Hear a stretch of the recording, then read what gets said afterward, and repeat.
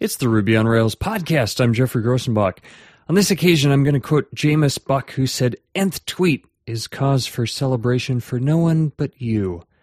Well, if you like the base 10 number system and round numbers, this is episode number 100 of the Ruby on Rails podcast, in which I talked to Rodney Carvalho about Scrum. Talking to Rodney Carvalho, working on a new site, been around a while, but ScrumNinja. Let's just first talk about Scrum. You know, we hear a lot of these words, especially Rails often is talked about as agile, but these are also different management or team management processes. Scrum, Agile, XP, distinguish those for us. Well, you know, each process, XP and Scrum are both agile processes. But now Scrum it's just a particular flavor of Agile. So, you know, sometimes Agile's thrown around really vaguely, but Scrum actually is sort of a solidified set of practices. It's really a lightweight framework in which a team operates. And it's basically, if you've ever done anything that has been successful in your life, you've actually been doing Scrum. You just didn't know it.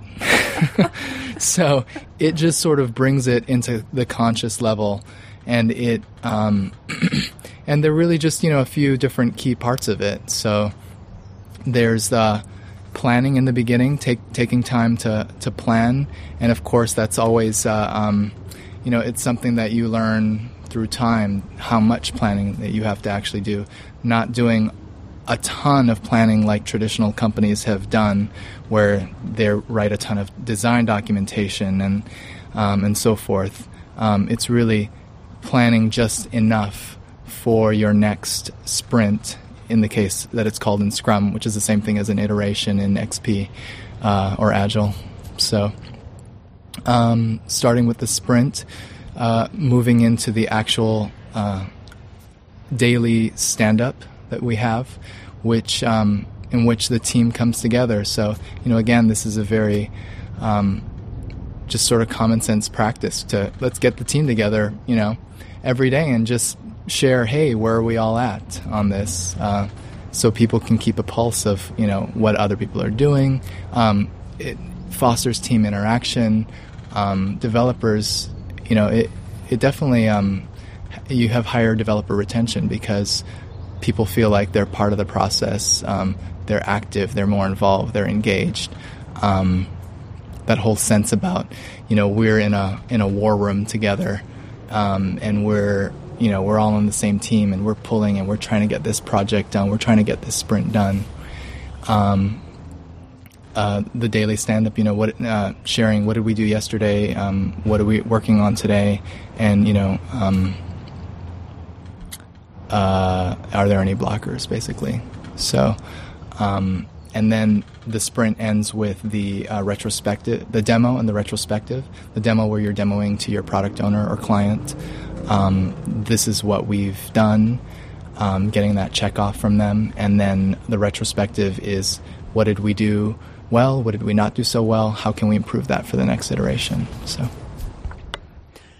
So you built this site, ScrumNinja, for people to actually manage this process. Obviously, it could be done in a variety of different ways, but you're trying to educate people and help them do this as a team, as clients. What kind of thing? We just spoke, and you said, hey, there are a lot of other applications that do web apps that do a similar kind of thing. What did you want to add to that whole process that you felt like you could do better with ScrumNinja? Well, you know, there's a lot of tools, like I said, out there that are you know, pretty bloated. They require you to put information in multiple places. They're really just a lot more than you need. And so really we tried to take the concept of what sort of the Scrum evangelists are, their core tool, which is the cork board, or your cardboard, basically, where you have your index cards. So we wanted to take that metaphor and basically digitize it. And basically, that is our. I think our strength is that, for one, we try to push you towards good Scrum practices, and two, we have. We try to separate. We have this concept of two different views. One view for the product owner, and what they're responsible for. So the product owner and the Scrum Master meet. They plan. They put in all the stories, they prioritize it. So there's one view for that, and there's one view for the developers, which is the card wall, in which the developers operate every day and they have their stand-up.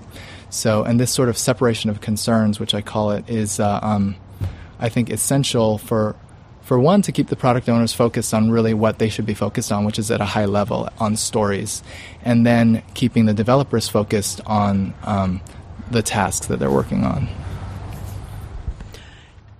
Do you find a lot of this is aimed at businesses and enterprise, and that makes sense?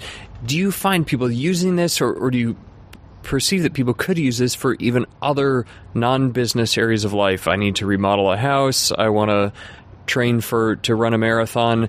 Things like that. Those also seem like there are a number of small steps that could almost be expressed as stories. Is that too far out of the intent, or do you see people doing that as well? Interestingly enough, it's not, and we do have people using it for other things. So we see people managing actually their shopping lists or that sort of thing with it, which, I mean, I don't know how useful it is for that. But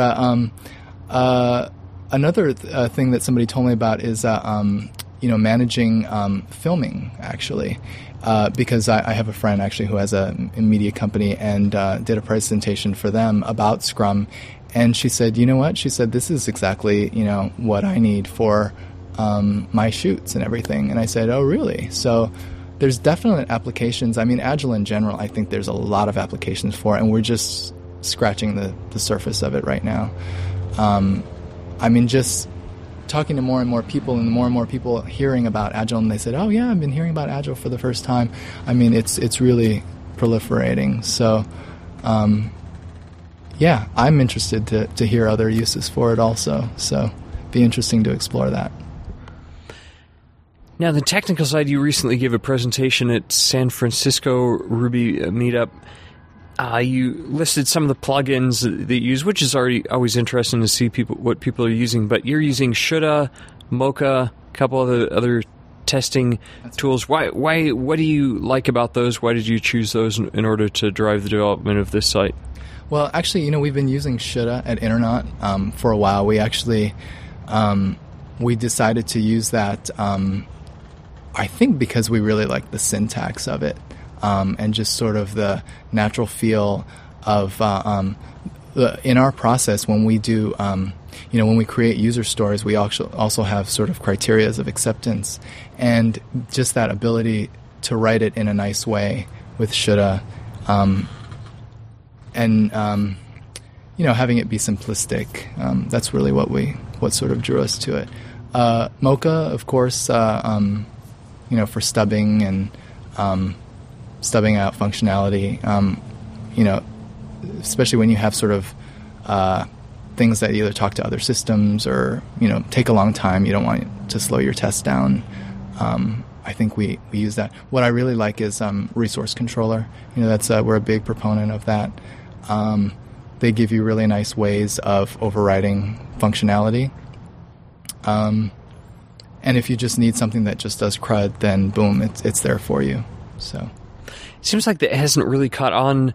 People like their generators; they like to just see the code there. But that kind of concept is used in many other areas, and it seems like we use it in our models to where we don't have to look at the code that drives an active record database query, and yet in our controllers, for some reason, more behind the scenes code hasn't caught on a large value. But you find it useful. Very much so.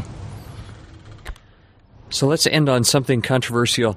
You are a certified Scrum Master. Recently, some discussion around Rails-related certification has come up. Do you think, having gone through another certification program, do you feel like that's a good idea? Is that something that would help the Rails community, or is that something that's better in certain circumstances? Yeah, I don't know. These things are always tricky. As far as the Scrum Master certification goes, all you have to do is take the class to get the certification. So not really a high bar there. They do have a more advanced certification that you have to prove that you've had so many hours and you've had certain success stories, et cetera, et cetera. So, in truth, I'm not really for certifications. I mean, we got it just because we wanted to get the training. But the real deal is when, you're actually using it and you're practicing it and you're seeing results from it. So, well, sounds good. ScrumNinja.com, and people can sign up, take a tour, try it out. Yeah, right now we're in beta, and you can try it out for free. So more details to come. Well, thanks, Rodney. Great. Thanks a lot. The Rails podcast is sponsored by Peepcode Screencast, new content on Mac Ruby. Learn to write real desktop applications on Mac OS X with Ruby. And also a first screencast from Dan Benjamin on the basics of the command line. If you know somebody who's just figuring out the command line for the very first time, you may want to tell them to check that out. We're going to be following that up with some more advanced command line screencasts as well at peepcode.com.